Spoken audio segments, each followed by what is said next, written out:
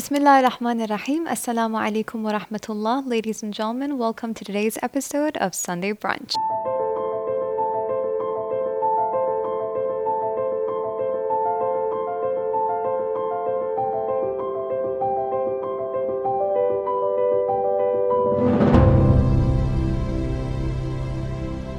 Thank you so very much for being with us. Today we're going to be talking about a very sensitive topic which really never has been addressed from this sort of platform.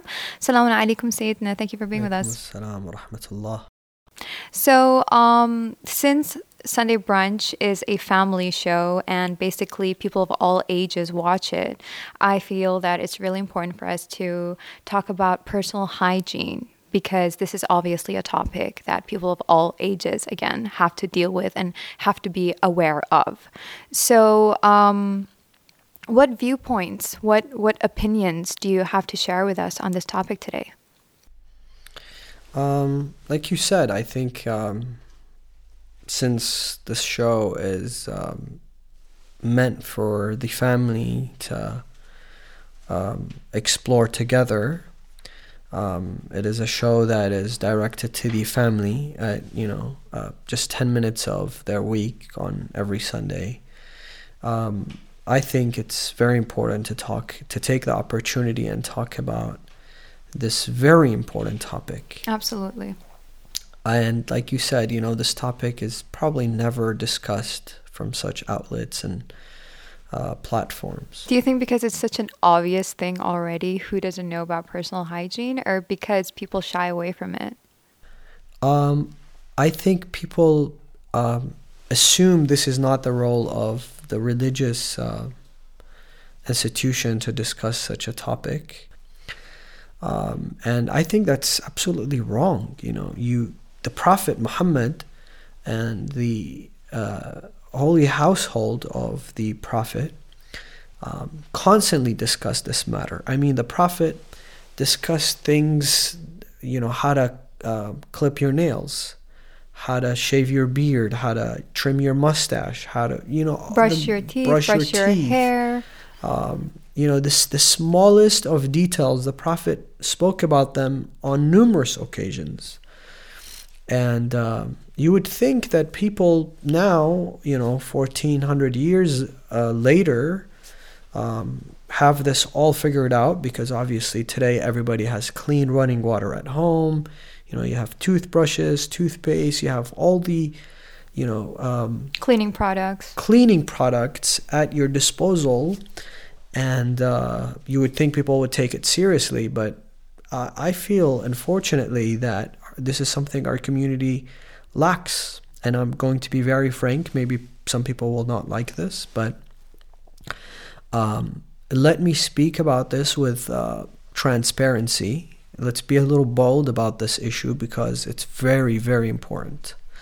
I know some children and teenagers who have shied away from going to ziyara trips because they feel that, once they go there, the personal hygiene of people around them disturbs them.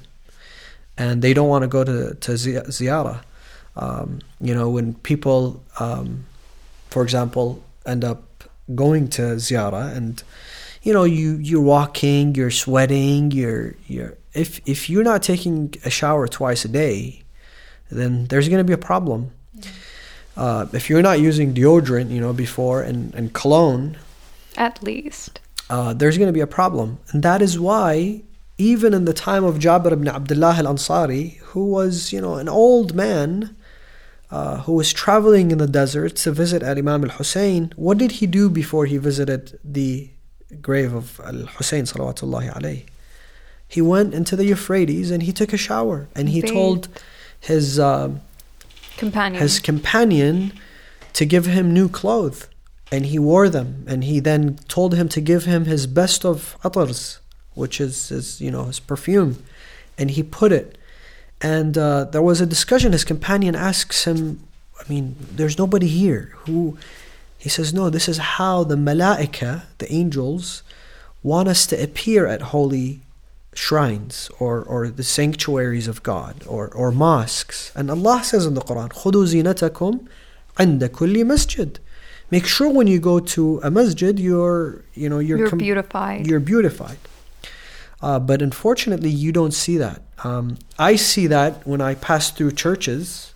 When you go Sunday, if you just pass through a church, even in the most impoverished neighborhoods, you find people looking nice. He's got a suit on and comb his hair. It's called the Sunday suit, or their Sunday clothes.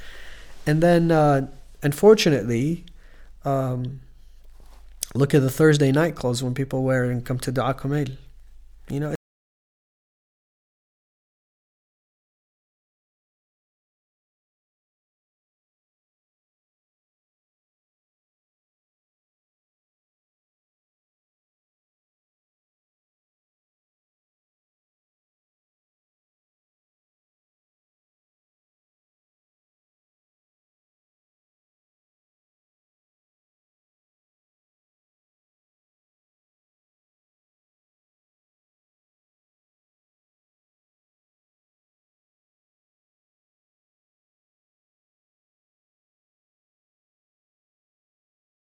For you to disrespect such places, it is haram, it is forbidden. Some people say, well, no, such places, you're supposed to be humble. There's nothing wrong with you. You can be humble and dress nice. You can be humble and smell good. Well-groomed, yeah. You can be humble and well-groomed. Being humble means don't walk with arrogance into the mosque. Don't walk with arrogance into the ziyara of Imam al-Hussein.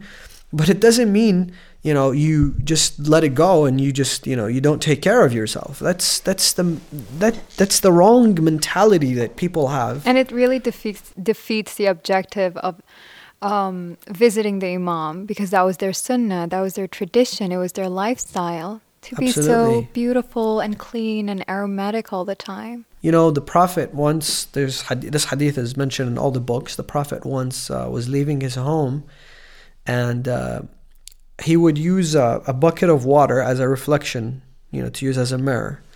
And he was combing his beard and brushing his hair and beautifying himself.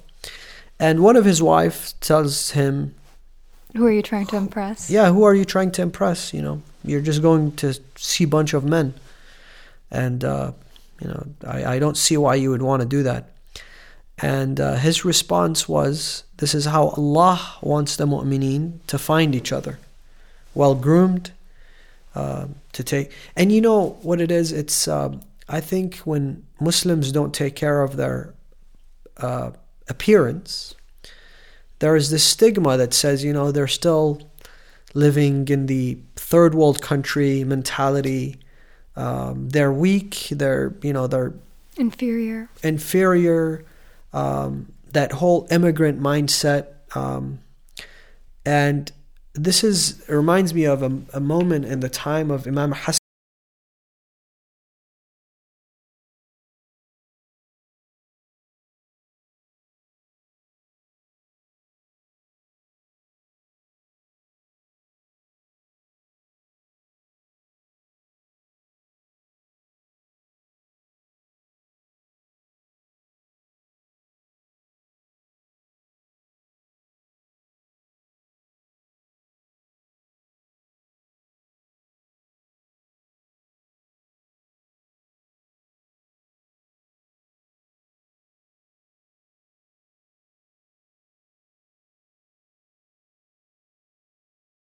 Minority.